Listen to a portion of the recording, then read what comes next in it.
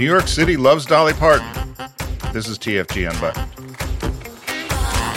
It's the focus group Unbuttoned with Tim Bennett and John Nash, an off-the-cuff take on politics, pop culture, and current events.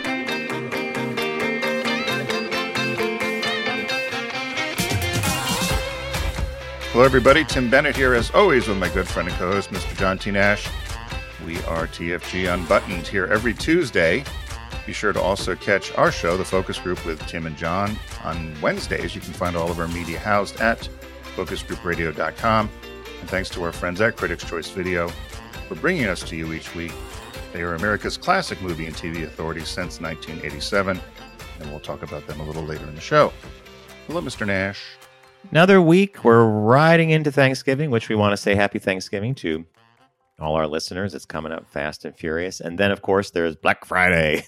And then there's Christmas. And then New Year's. And then blah, January. Yeah, I was thinking about this. I was hoping that, I would like to have snow now. Yeah, for Christmas. And then it ends December 26th, and I'm ready for spring. Yeah, well, you and many other people. You know, it's funny. On the weekend, we were up at the house, and it was beautiful day, like crisp blue. Saturday was, but it was cold. It maybe 32, 34 degrees, and then there was a wind chill. But, our neighbors were out doing stuff. I did a little bit of yard work if you bundle up right. But then Sunday came around, and the sun was coming up. But then it got this very unusual coloring in the sky as these clouds moved in. In fact, it reminded me of being out in Colorado before it snows. I mean, I instantly looked, I'm like, wow. And sure enough, we had this snow squall come through. I think it lasted like all of 6 minutes. And then, boom, it all blew away, and the sun came out. And it was, I thought, well, okay, if that's winter... Done. So you're too far east. You didn't get all that residual from Buffalo, right? Did they end up with 7 feet of snow or something?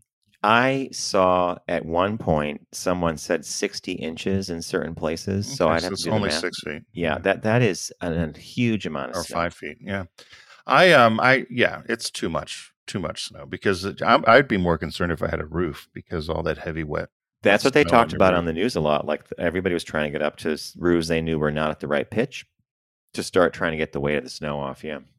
When I lived in Chicago, we used to have this lake effect snow, and people used to think I was crazy. I lived right near the lake, and my office was out in Schaumburg, Addison area. I know Schaumburg very well. Yeah. 15, 20 miles out of the city.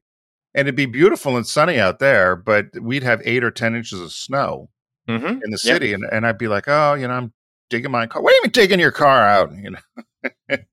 But, that with Chicago in particular, you and I were there years ago for an IGLTA conference. We were doing a broadcast from, probably when we were on Sirius, and we did a boat tour. Remember, we did the rivers of Chicago. Yeah, the architectural boat tour, and then they take you out onto the lake. And the minute you leave the jetty, like as you start leaving the city proper and you're going on the lake, the temperature just went right down. Yeah. And we had to have, we were in short sleeves, and they're like, oh, where's your windbreaker? Where's your jacket? We're like, what are you talking about? We're taking a boat cruise. It's sunny out. So I think that lake can create a lot of weather, right? Well, the wreck of the Edmund Fitzgerald. There you go. Although that was Superior maybe, but they're all those lakes are like oceans. If you've never seen any of the Great Lakes, I've seen them all, I think, other than Erie.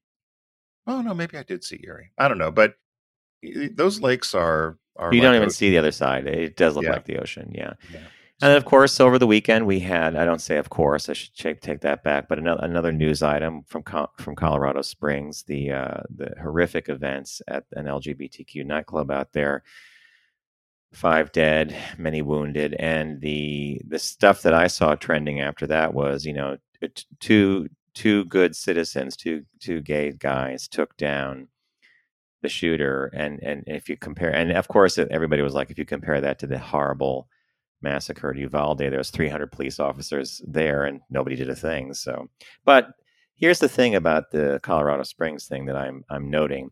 It gets mentioned, it gets talked about. It's the same old language we always hear, and then they're on to the next thing that they're outraged about. That should be the Republicans offer their thoughts and prayers, and Lauren Boebert, who has used the gay community and the trans community as a springboard of hate, she sends her thoughts and prayers. Of course, she got clapped back, but Yeah, where's the so instead I mean, literally, I was watching the news. It went from that to Hunter Biden's laptop. Mm-hmm. I don't give a crap about Hunter Biden's laptop. It's a laptop he left at a computer repair store. Shows you how much he cared about it, and the data on it couldn't have been that important. Hunter Biden does not work for the government. He was not elected by the people. He Right. is, yeah. So here we have a shooting at a nightclub in Colorado against our fellow citizens, and the outrage is maybe a 1 or 2 on the dial, depending on who you are.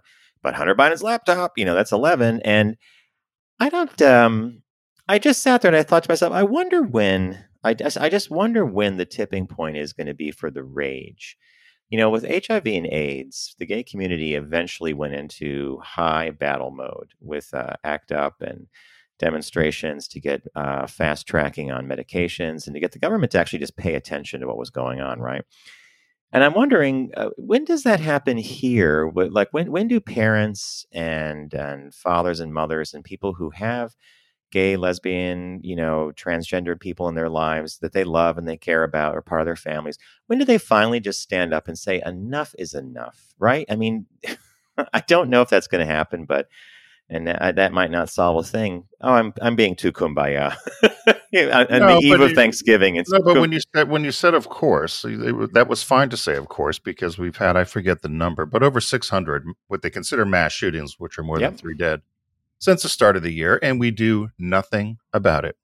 There should be people in the streets protesting, because I think it's something like 80 or 90% of the population wants some form of gun control. Most people agree that you do not need a military-style weapon to go deer hunting or to go, hunting. And if you want to shoot a gun like that, you go to the ranges and you get them and you shoot them. But no, we seem to just be numb to the fact, it was only 5. Oh, okay. Yeah, dodged a bullet there. And the guy was using a long rifle. Now, if you know anything about long rifles, it's like, how did he even walk into the club with that? I just... Well, they're now saying, I saw on the news here, they were interviewing some people in Philadelphia, and they were talking about how they've already instituted at a number of the bars in Philly. I don't know if they've done it in New York, of doing wands and checking people. And, I think they are. I should check around some friends. Yeah. But that's bothersome too, because if you're out, particularly cities where you walk a lot, if you've got your bag with you because you might change into a different outfit because you're going out later, or you're going shopping, or you got right. And so now all of a sudden you can't bring bags in. It's just, it's horrible. And, when I saw the news about it, and then I thought, here we go again. And we're gun happy, and it seems like that's never going to change. It may. I don't know when it may, but I can remember growing up in a very different culture, not having the fear of going into a public place, for example, right? I mean, school. Yeah, and school. And I love when the Republicans like, well, the solution for that problem is we should have one door only. Right. And arm all the teachers. And arm all okay. And the fact that people swallowed that hook, line, and sinker and it didn't push back violently, as in electing these people, like casting a vote to get them out of office, tells me a lot. Listen, we had teachers that couldn't operate the film strip projector. Do you think they're going to take a loaded gun out of their desk? How about the teachers that didn't know how to operate the overhead projector? Remember that thing? Exactly, right. So now I'm going to put a 45 in their desk, loaded with 6 bullets in case a shooter comes in and have them handle it. I mean, it's absurd. In case of emergency, break glass. Yeah. Okay. Let's move on. Yeah. So so we have 3 stories for you today, as we always do with our outline here of TFG Unbuttoned. The first one is a story John had found: marriage date removed from gay couple's tombstone at Christian cemetery. So this comes from the LGBTQ Nation. This is about a couple in Dayton, Ohio, and it's a legally married couple, gay couple, and the one partner had died suddenly of a heart attack, and his partner had decided that in terms of burial, they were going to put him at a Catholic cemetery. The guy was raised Catholic, so he purchased a plot at the Catholic Calvary Cemetery. And they were limited to, I think it was 30 characters on the tombstone. Yes, so they both had their names and the dates. And then he had put married 23 July 2016. goes back sometime this last October just to go, pay respects at the grave, and sees that married 23 July 2016 had been removed and dug out of the tombstone. And then he does a little investigation and finds out, in fact, that the cemetery did take it upon themselves to, I guess, remove the date, right? Well, the weird part is he asked point blank when he was buying the plot and having the tombstone figured out, is this going to be a problem that we're a gay couple and buying a plot here? He said that he was told that it wasn't a problem, so he bought an engraved memorial boulder to honor Nito, his partner, his husband. The boulder, the tomb, it's a boulder actually, and they have one face that's smooth, and they put the type on there. It was installed as expected. It said everything it was supposed to say. He came back later to visit the plot, and it was gone. And when he went to check on it, and they put it back, they had just chipped away the married thing, which he hired a lawyer. They went back and forth, and the cemetery is, in consideration of the family, we will communicate directly with them and release a statement at the appropriate time. But he released a statement saying, I have met with the leadership team. They have offered a full and unconditional apology for their mistake and expressed a sincere interest in making amends and in restoring the memorial boulder to its original state or an acceptable equivalent.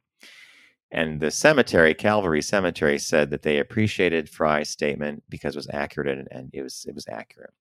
So, but, nowhere in here did they actually get down to the level of who decided one day walking through the cemetery that I don't like this. Here we go again, right? Some religious bigot. And as we've always said, we say it all the time, that it's still okay to openly discriminate against LGBTQ people. Mm-hmm. I mean, can you imagine if somebody said, you know what, I'm against the military, and there was something about military honors on there, and you served with honor, yeah. or you don't like the Masons because they don't allow women to join. You decide you're going to hack that off of the tombstone.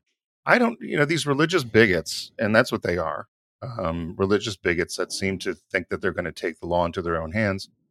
I was with you as you read this. I thought the cemetery can apologize. They're apologizing because they got caught, but somebody in leadership had to remove the tombstone, and they said they dug out the married date. So they chipped it out. They literally chipped like it didn't exist. And this goes beyond.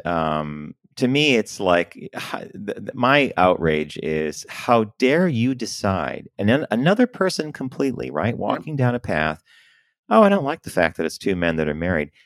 How dare you take your moral outrage or whatever you felt.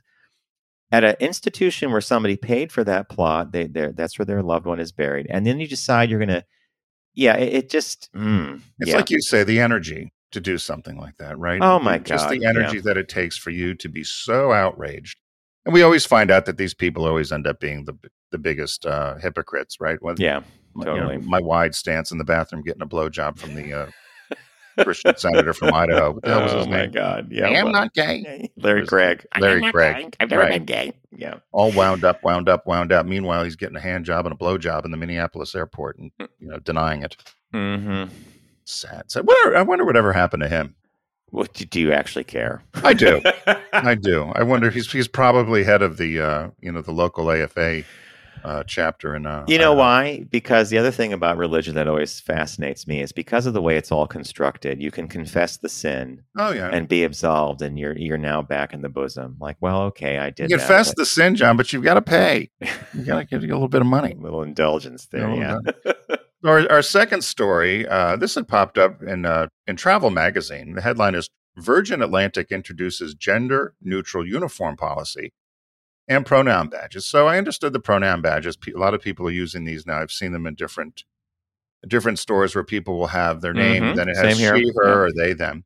But I was surprised to show this. The outfits for British Virgin Atlantic are done by Vivienne Westwood, which is kind of a high-end designer. And they've decided that they were going to allow the crew to wear the clothing that they feel best represents them. So regardless of their gender or gender ID or expression, the uniform policy now will allow them to dress as they feel comfortable as to who they are, to bring their full selves to work. Makeup guidelines have also been eased up a little bit, as well as if you have visible tattoos, you used to have to cover those up. You don't anymore. But the uniforms, both the male and the female uniforms, traditional uniforms that the flight crew wore, they have a picture of it, are quite nice, I think. I think they're actually very tasteful. Yeah. I've seen the Virgin uniforms in action, and I've always thought, like, that's a good looking crew uniform, right? But I was wondering, aside from, here's me being the old grumpy man, right? I thought, okay, I could see there's a number of flights I used to go on where some of the head flight attendants, if they were female, might wear pants instead of a slacks or something. Yeah. And a lot of times you're bending over, you're lifting things, more comfortable, right? Right. Yeah. But I thought, okay, now is, one of the flight attendants, it's a male, one day he's going to decide to wear one of the dresses. I don't know. I wondered how that would be. So that's actually true, and the variety of uniform is this. It looks like it's either a blazer and a vest and slacks with a red tie for guys. The base is always a white shirt or a white blouse for men and women. Or you could have some women could wear like a red jacket over the white blouse and a skirt, and then matching heels. Or they could wear slacks with a red jacket. So in the picture that they show in the article on the lineup, on the far right, there's a woman who's wearing like the traditional guys thing, right. But it's clearly a woman and she looks fine. And I believe I read somewhere that there are a couple of, that in this promo photo, there may have been one or two trans individuals that were dressed in their uniform of choice. But yeah, I couldn't tell. And that's fine. And I had zero problem with this. And you can choose a badge that says she or her or they or them. You don't have to. You could just have your name on the badge, but they give you the option of putting whatever identifying marks you want. And I think that's cool, but there's no firm rule like you have to have he or, you just do what you want. Well, I thought, being British, they're used to seeing men in kilts anyway. I thought, they could have just done a plaid skirt, right? Yeah, exactly. And everyone and wouldn't have had to say a thing, and everybody went, "Oh, he must be Scottish." Yeah, exactly. Yeah. So, then they also went further on in this article, and they talked about how, particularly in the U.S. now, there's some states which allow you to select for gender an X. Mm-hmm. On passports. There's a number of countries that are doing that as well. They mentioned Australia, New Zealand, Nepal, which surprised me, and Canada. And also the TSA has another gender option as well for pre-check. I wondered about that as well, because as strict as the TSA is on some things, to me that, I don't know. I thought that one might be a little tough for them to manage. Do you knowing who's at the TSA counter? Yeah, well, that's a whole other. It's a whole. They used to be right. They used to be upset as who's the father, and if there are two men, there'd be both are, and then you miss your flight because. Yeah, or the mother's bringing breast milk on board in a bottle. Right. Like, got trouble here. Yeah, yeah. That's well, there you go. So, and then this last story John had found, which it's a shorty.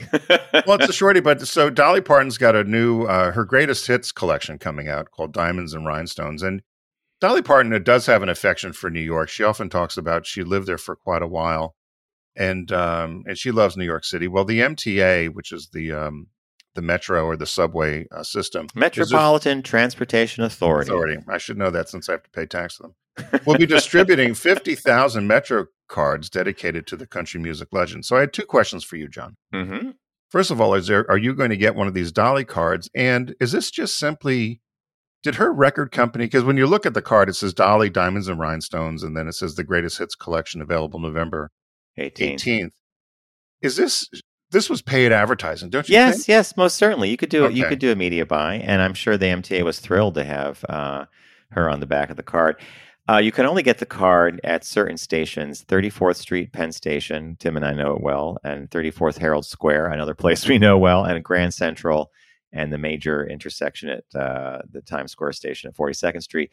I passed through one or two of those. I may try to get the card. The machine probably gives it to you. I still use a Metro card. You could just tap your credit card or your phone to the turnstile and it pays automatically. Oh, is that new? Yeah, but I prefer the Metro card because I just, I don't want all those. If you've ever tapped your card repeatedly, a credit card to pay for a subway trip, you get your statement and you see line after line, MTA, like $2.75. It's a lot of that. And I'm like, just put on a Metro card. But I thought this was kind of fun and cute. And I like when this reminds me of a successful or thoughtful or funny out-of-home advertising campaign, right? There's nothing more out of home than a Metro card, and it's in your wallet. And mine is just a boring Metro card. On the back of it has some boring statistics or something. So I think it would be fun to get the Dolly, the Diamonds and Rhinestones. And I'm sure some of her fans are going to go specifically to one of the booths to get a Dolly Metro card, right? I'm curious as to what it costs to do the. That would be a great question. I would love to know, because this probably falls under the same people that sell the subway advertising, on the billboards and the trains themselves. When they do the takeover of the station with all the... It's a hard sell, by the way, and pandemic did not make this any easier with ridership fluctuating. And sometimes I used to know for a fact when I did MTA buys here in the city that if you bought something that went up in the subway, you had a really good chance of that thing being up for a long time. Because they didn't want to take it down unless they put something else up. And it was always a crapshoot on who they could sell to get to the... It's funny you said that, because there's actually a story that I was going to do one time, but I thought it was just too inside baseball, because it was exactly what you said, that someone had located this old advertisement from 12 years ago that's still up in the subway, and they were talking about it. And I thought it was a funny thing, as you said. So somebody must have talk about your money's worth, huh? Yeah. So, hey, as we mentioned at the start, Critics' Choice Video has been with us since we've started here on TFG Unbuttoned. You can get there by going to focusgroupradio.com and clicking on the Critics' Choice Video logo. It's America's classic movie and TV authority since 1987. And now, as John mentions, we get into Black Friday at the end of the week here, but also into our holiday shopping time and gift-giving time. You can find all sorts of items there. Not just movies from TV shows or classic movies, but also there's books, there's toys, there's gifts, there's music, there's a number of things, plus new releases. Oh, it's fantastic, and there's a special running now. It expires on the 30th, but you can take an extra 25% off on orders of 25 or more, and you enter the coupon code Turkey. Gobble gobble, and actually gobble would have been a funny one as a code, but the code name is Turkey, and that gets you some extra stuff on their great prices to begin with. A couple of things I noticed on the homepage. I zeroed in on Saturday Night Fever 45th Anniversary Edition. Oh my God, I just saw a part of that movie on TV. I haven't seen that. I haven't seen that forever. It was from this print probably, because it looks super crisp and the color was great. How does it hold up, or how did it hold up? Oh, it holds up quite well. It's still a little cringeworthy in some places, but yeah, it holds up. It's a snapshot of a time in America, right?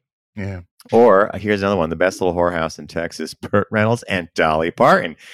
That movie you should just buy for the scene when they come off the field and there's this locker room dance scene where the football team's going to go out to the chicken house. I mean, you watch it and you're like, they're not football players, they're dancers, but they have good bodies. But soundtrack. And I'll tell you this.